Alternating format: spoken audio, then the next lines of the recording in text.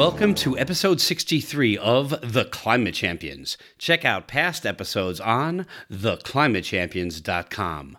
I'm Lee Crevat, and each week, leveraging Zoom for now, I publish a new episode with a new climate champion as my guest. If you or someone you know is a climate champion, please let me know at www.crevatenergyinnovations.com.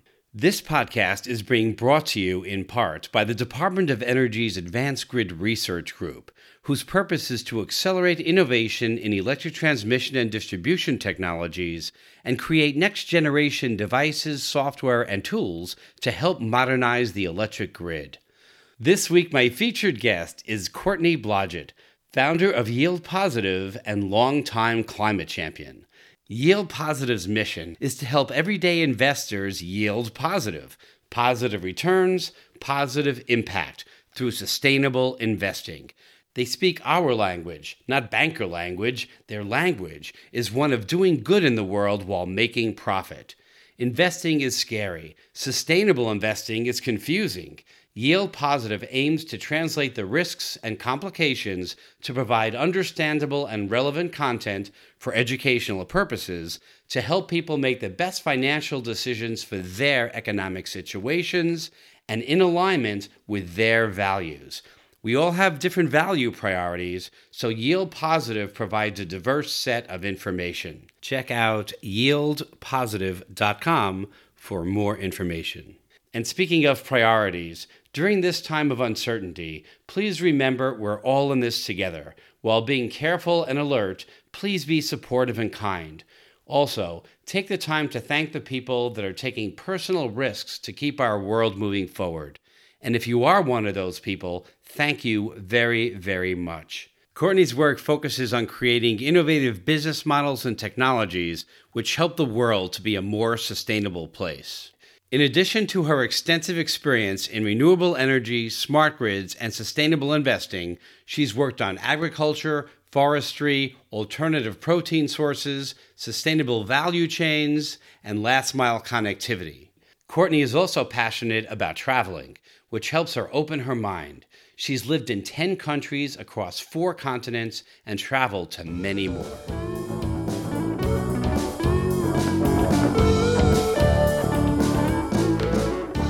Welcome to The Climate Champions. I'm Lee Crevat. I'm here talking to Courtney Blodgett, founder of Yield Positive, and somebody that has worked on climate change in a myriad of ways her entire life. Courtney, welcome to The Climate Champions. Thanks for having me here. You're very welcome. I'm excited to talk to you. You said that you've been doing climate change your whole life. Can you talk about the moment where you realized that was what you were going to focus on? Yeah, I mean, my whole life is maybe a bit too strong. I would say my whole adult life. When I was going into university, I knew that I wanted to study environmental science. I started off studying botany, a lot more botany and soil. And then I did a semester abroad in Australia and took an environmental policy course and was asked to write a paper about environmental framework and wrote it about Kyoto Protocol before it went into effect. So this was 2003. And that was it for me. I said, okay, this was what I'm going to do the rest of my life. I was fascinated by the topic of climate change. I thought it was really important and really exciting. And so from there on in, kind of everything I've done has been in the realm of climate change. Why is climate change mitigation important to you? It's important to me because I think it's the most important topic in the world right now. It crosses every issue. It crosses every social justice issue. You know, when I think of racial equity and gender equality, when I think of the natural environment, when I think of poverty, everything is impacted by climate change. And if we don't act to kind of reduce the rapid rate of climate change that we're seeing now, particularly the most vulnerable communities and vulnerable environments around the world will be harmed. And so for me, it is the single most important and very cross-cutting topic that we can work on. When you meet someone that doesn't understand the science behind climate change or just doesn't believe in it, how do you talk to them about it in a way that helps them to understand it? Yeah, so I lived in Rwanda for quite a few years and learned a lot of really valuable life lessons there. And one of them is around this topic. I was working on a project doing sustainable agriculture, so helping farmers to improve the efficiency of their crops and try to use less inorganic fertilizers. And I was going out with my colleagues to talk to farmers about climate change. And I was curious how this was going to go. We were asking rural farmers their thoughts on climate change, and it blew my mind. I mean, in terms of understanding of climate change, or at least the impacts of climate change, those farmers understood far better than anybody I had ever talked to. And they were really on the front lines of seeing what is happening because of the shift in seasons, because of the shift in rainfall patterns. And so that was really helpful for me to clarify that everybody is feeling, for the most part, the impact of climate change. And so if you can bring it down to that level that people understand and what they feel in their life and what differences they've seen, you don't need to call it climate change. And I think most people, whether they're supportive of climate action or not, can understand that things look different in the world now than they did 10, 20, 30 years ago. Very different, and getting more different all the time, it seems. Yes, particularly right now. Speaking of right now, can you talk about how the pandemic has impacted your thoughts about climate change?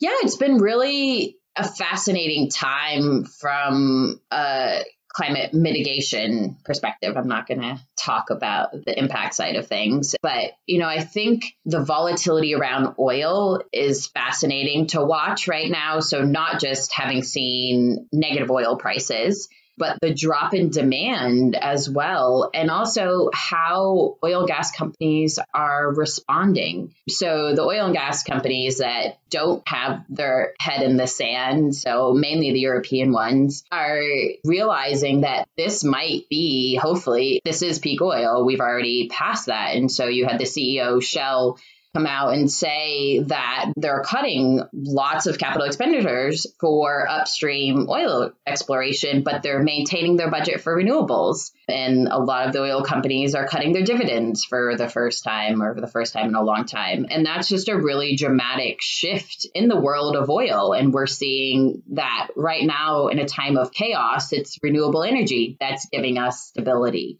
Stability is a really good thing right now because we don't have a lot of it in the world. So I think that's an exciting shift. And, it remains to be seen what happens when everything opens back up. But I definitely think that shift is there. And also in terms of investments, I mean, we've seen environmental, social, and governance funds outperform their counterparts that aren't sustainable. And a lot of that comes from oil prices as well. So there's just a lot of things that have shifted. What has happened around the oil prices hasn't only been from COVID. There's a lot of other market influencers out there, but it's just a really different time right now for the oil and gas world. Yes, Shell has made a lot of interesting and I think good moves with regards to renewables. A lot of interesting purchases, really getting engaged in the change. I agree. And when I was working in sub-Saharan Africa, I saw them there supporting a lot of clean energy and energy efficiency projects. And at first I was surprised by it, not just Shell, some of the other European oil companies too, and seeing that they are looking at it from every angle, I think is great, and where we need to go. They've also received much more clear signals that that's the only way Europe is going to be in the future. Yes, and I think that's one difficult challenge that we have in the U.S. is around our regulatory framework and our government. Those signals are not as clear right now, clearly, and we definitely see that impact. But I think shareholders' voices are starting to be heard, and shareholders in the U.S. as well are really starting to push on a lot of major companies to start to take action to reduce their emissions.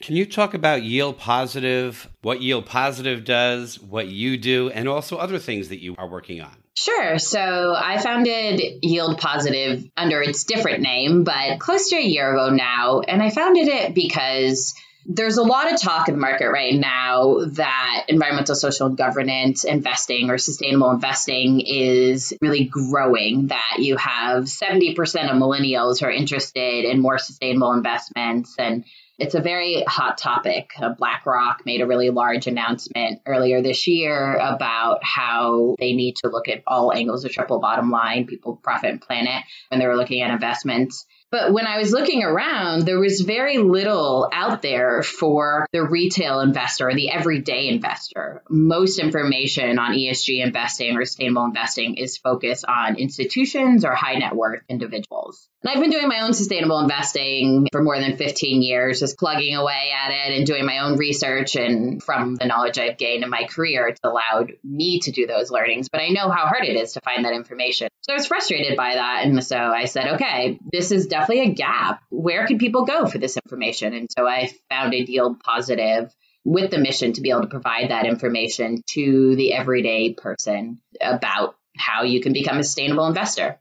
So that's what I do with Yield Positive. And I also, because I do find energy fascinating, I couldn't get fully away from it. I consult for a really amazing built environment and energy services company called McKinstry.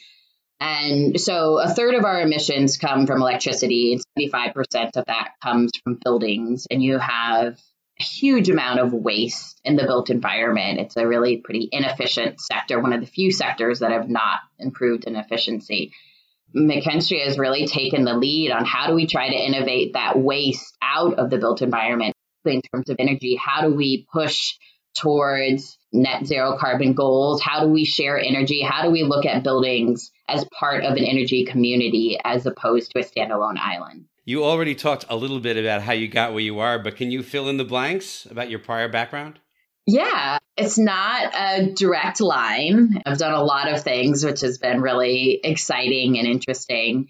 So started off on the science side. After I kind of had that aha moment, I did research on climate change science, working with an atmospheric chemist. That was great for helping me to see the proof for myself of the impacts that humans are having on climate change.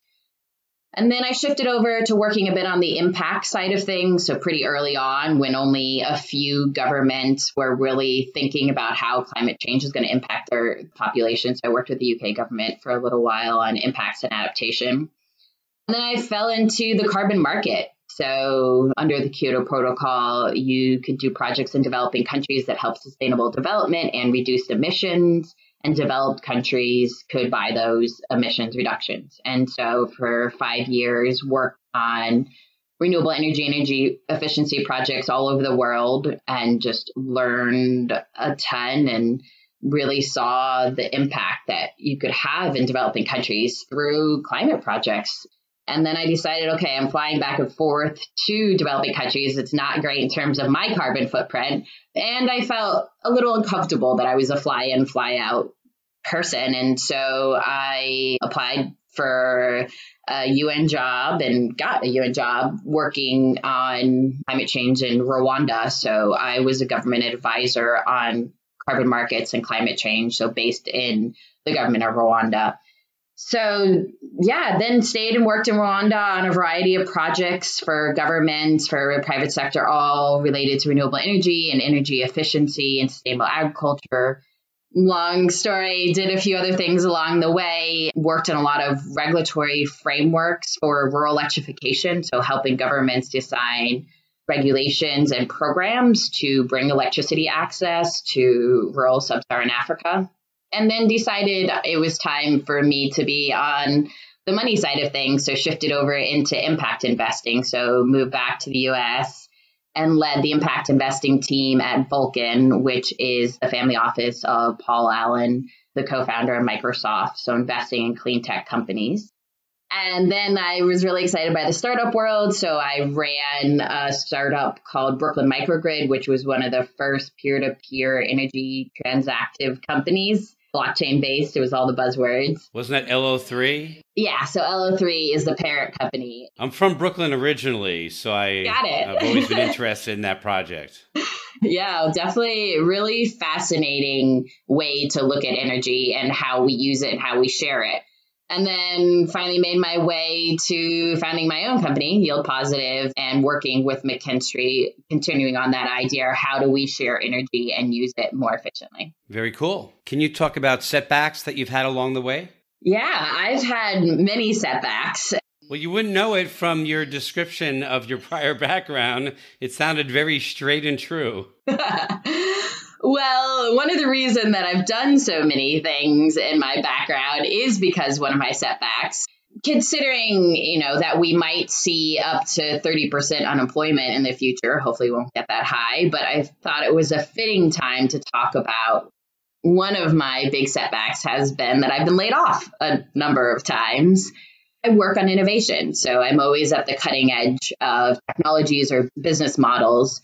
And when that's the case, when there's an economic downturn or when a technology or business model just becomes business as usual, it's sometimes not a right fit for somebody who works on innovation. So I've been unemployed a number of times and I've learned how to deal with it. Being unemployed can be really tough. And I feel for all the people right now who have lost their jobs because of the pandemic. And I'm definitely lucky, and I learned the hard way the first time to always have a cushion during times of unemployment, and I've learned how to use it to pivot, to learn new skills, to start a company. But it's a challenge. Losing your job is hard, and for everybody out there who is unemployed right now, my thoughts go to you, and I hope people are able to use this time to find something interesting to do and give themselves a break as well. Part of the price of following your dreams and following your passion is that you won't just take any job. You want a specific job, a specific opportunity that does something for you.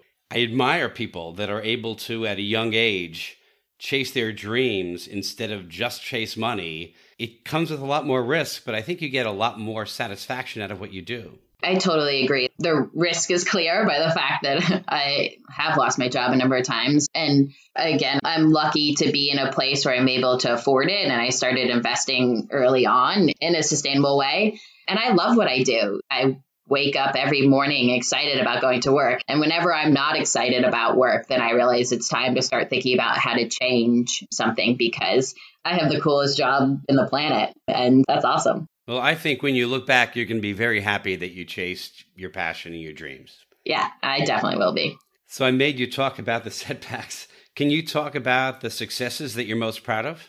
Yeah, equal to the fact that I've had a lot of setbacks, I've also had so many successes and so many things that I'm proud of. When I was in Rwanda, I helped the UK government, the Department for International Development, to design the first results-based financing program for the energy sector. So results-based financing has grown as a way for donors to feel that their funds are being used properly. And so it was used quite a bit in the healthcare sector.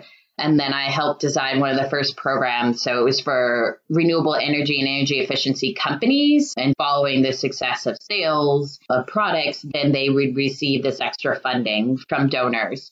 And so that project started off fairly small and it grew to having 390 million euros deployed and helping 19 million people across the world. I'm pretty proud of that from a project point of view. And then I think from a personal point of view, I really live by my climate values. And I don't preach to anybody. If somebody's, eating meat in front of me, I will never be the one to say, oh, do you know about your emissions from your cow that you're eating? That is not how I work at all. But I find that most people who know me start to think differently about climate change because of just all these individual actions that I take. And because I've done a lot of really fascinating things in this sector, and they can be fun to talk about. And I've had people who never even heard of climate change before meeting me, then come back to me a couple years later saying, oh, that climate change, we're talking about it at my company. How do we grow this? How do we expand this? And that's a really amazing feeling. You're one of the most passionate climate champions I've talked to so far. So now I'm a little bit nervous talking to you and asking you this question, but what's your vision for the future? Where do you see the world 20, 30, 40 years from now, climate change wise? I am definitely an eternal optimist. I could not have survived almost 20 years in this sector and however many more decades if I wasn't. But on the negative side of things, I do feel like the most vulnerable communities will be significantly harmed by climate change. We have acted too slowly. And even if we were to stop all emissions today, the impacts will continue. And so that's people in developing countries, that's impoverished communities in developed countries. It's just those are the people who will not be able to respond to the impacts of climate change. I remember really early on, so I did an internship at the EPA, which was interesting. So under the Bush senior years, and got told that if I talked about climate change and humans in the same sentence, I was going to get in trouble. And another email. But also at this time, I went to see, when I was a bright-eyed little teenager, I went to see a climate denier speak. And I remember him saying, it was a climate denier who was shifting over to, okay, climate change is happening. And he said, well, but if it gets hotter, we'll just turn up our air conditioning. And that just infuriated me. And sadly, I think that is still going to be the case that those who are wealthy enough will be able to turn up their air conditionings and protect their homes from floods and whatever else, and the vulnerable communities will. But on the cheerier side of things, here's the optimist part coming. Exactly. Here's the optimist part. We are making a lot of progress. I think watching the renewable energy sector has been just so exciting, seeing where solar and wind and storage was 20 years ago compared to seeing where it is now is just absolutely amazing. Seeing these oil and gas companies talking about how they're cutting their budgets for oil and gas, or for oil at least, and focusing on renewables. Seeing the growth of EVs after the supposed death of EVs. They came back to life. And I think with electric vehicles, we're going to see a huge shift in that. So I think we've seen such exciting growth. We've seen Europe really take a lead, and developing countries, on strong regulatory frameworks. We've seen this technology growth, and we're seeing a lot of individual actions, the Greta movement and the movement of the youth. Our youth are powerful, and that's awesome to see how they are really focused on saving their futures, as they should be. Can you talk about how coronavirus has changed your vision? Do you think there's any impact from it? Yeah, I think definitely the impact on oil that I talked about before, that is huge. And that's changing a lot of the world's vision of how we look at energy. From a sustainable investing point of view, people have often thought, if I invest sustainably, I'm going to have to give up some of the profit side of things. And seeing ESG funds outperform, I think, has been great to dispel that myth. So I think from a lot of angles, from understanding that we could take collective action, and when we all feel that we have something to gain, and then also from the energy and investment sides. Do you have any questions for me? I do. So I know you're quite the improv star, or you do improv. And I've heard from some other people I really admire how improv has helped them in their careers. So I'd love to hear the top 2 things that you have learned through improv that are useful in your career, and also as climate change communicators, right? How do we better kind of get this story out there? And as an improv storyteller, what are your 2 tips? One is, I used to be very scared when I had to speak in public. I would actually physically shake if I had to speak in public. And my first improv shows, I shook. I was so nervous. But a few months after I started doing improv, I had to give a presentation to the CEO, Jimmy Trybig, at Tandem Computers.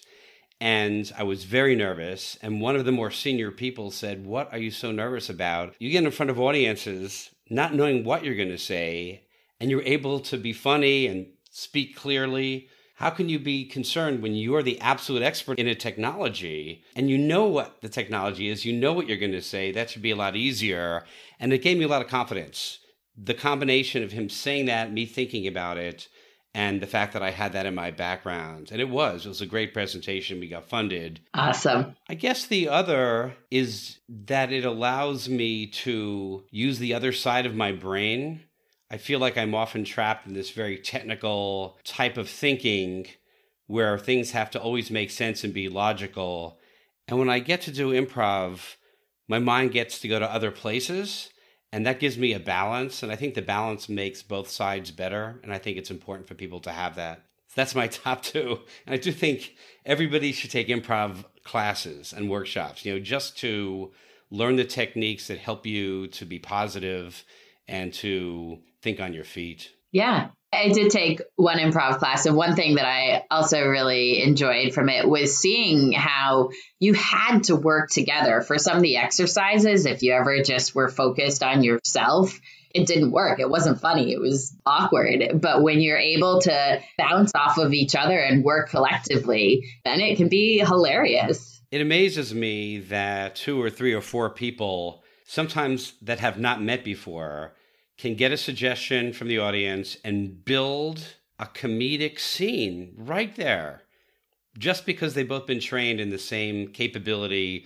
to say yes and to add and to let it go. Yeah. Is there anything else that you want to say? I would just say, being the eternal optimist, I think we all need notes of hope right now. We are in a really tough situation. Economically, people are lonely, they're isolated, and, we'll get through this. I think it's been really encouraging to see people doing so many innovative things to get the arts out, to help their neighbors, to help fund small businesses. And we could do the same for climate change too. So I had to make that plug of hope and optimism, both for the time of COVID-19, but also for the times of climate change. That's awesome. And I agree with you. And if that's all, I'm going to wrap this up, and I'm going to wrap it up with a rap. Australia down below. Courtney decided to go toe. Wrote a paper about protocol called Kyoto. You decided your personal resources you would bring, because climate change is important and exciting, and it impacts everything. You were curious with your colleagues. You did ponder with rural farmers about climate change while living in Rwanda. The pandemic has caused turbulence and a lot of toil, caused negative demand and prices, perhaps the peak of oil. Climate policy in Europe, it's clear over there, but you fear not as clear as signals over here. Sustainable investment triple play is people, profit, planet. Yield positive targets, exactly that, and that's why you began it. We should invest in sustainable assets instead of the norm. It's great to see ESG funds outperform. To reduce waste and improve built environment efficiency, Courtney went to consult for the innovative McKinstry. 390 million euros deployed and helping 19 million people got you dancing. You helped the UK with energy results-based financing. When people eat meat, you hold back from saying, wow, do you know all the emissions that came from that cow? Solar storage and cutting oil budgets are easing some strife, and EVs are not dead. They've come back to life. The youth movement is powerful. It makes you less upset. A big reason to be thankful for the youth and Greta. But progress is going too slowly. You do insist. Still, you survive because you're an eternal optimist. Great. Although too slowly, but we're going. Gonna end on the optimistic note.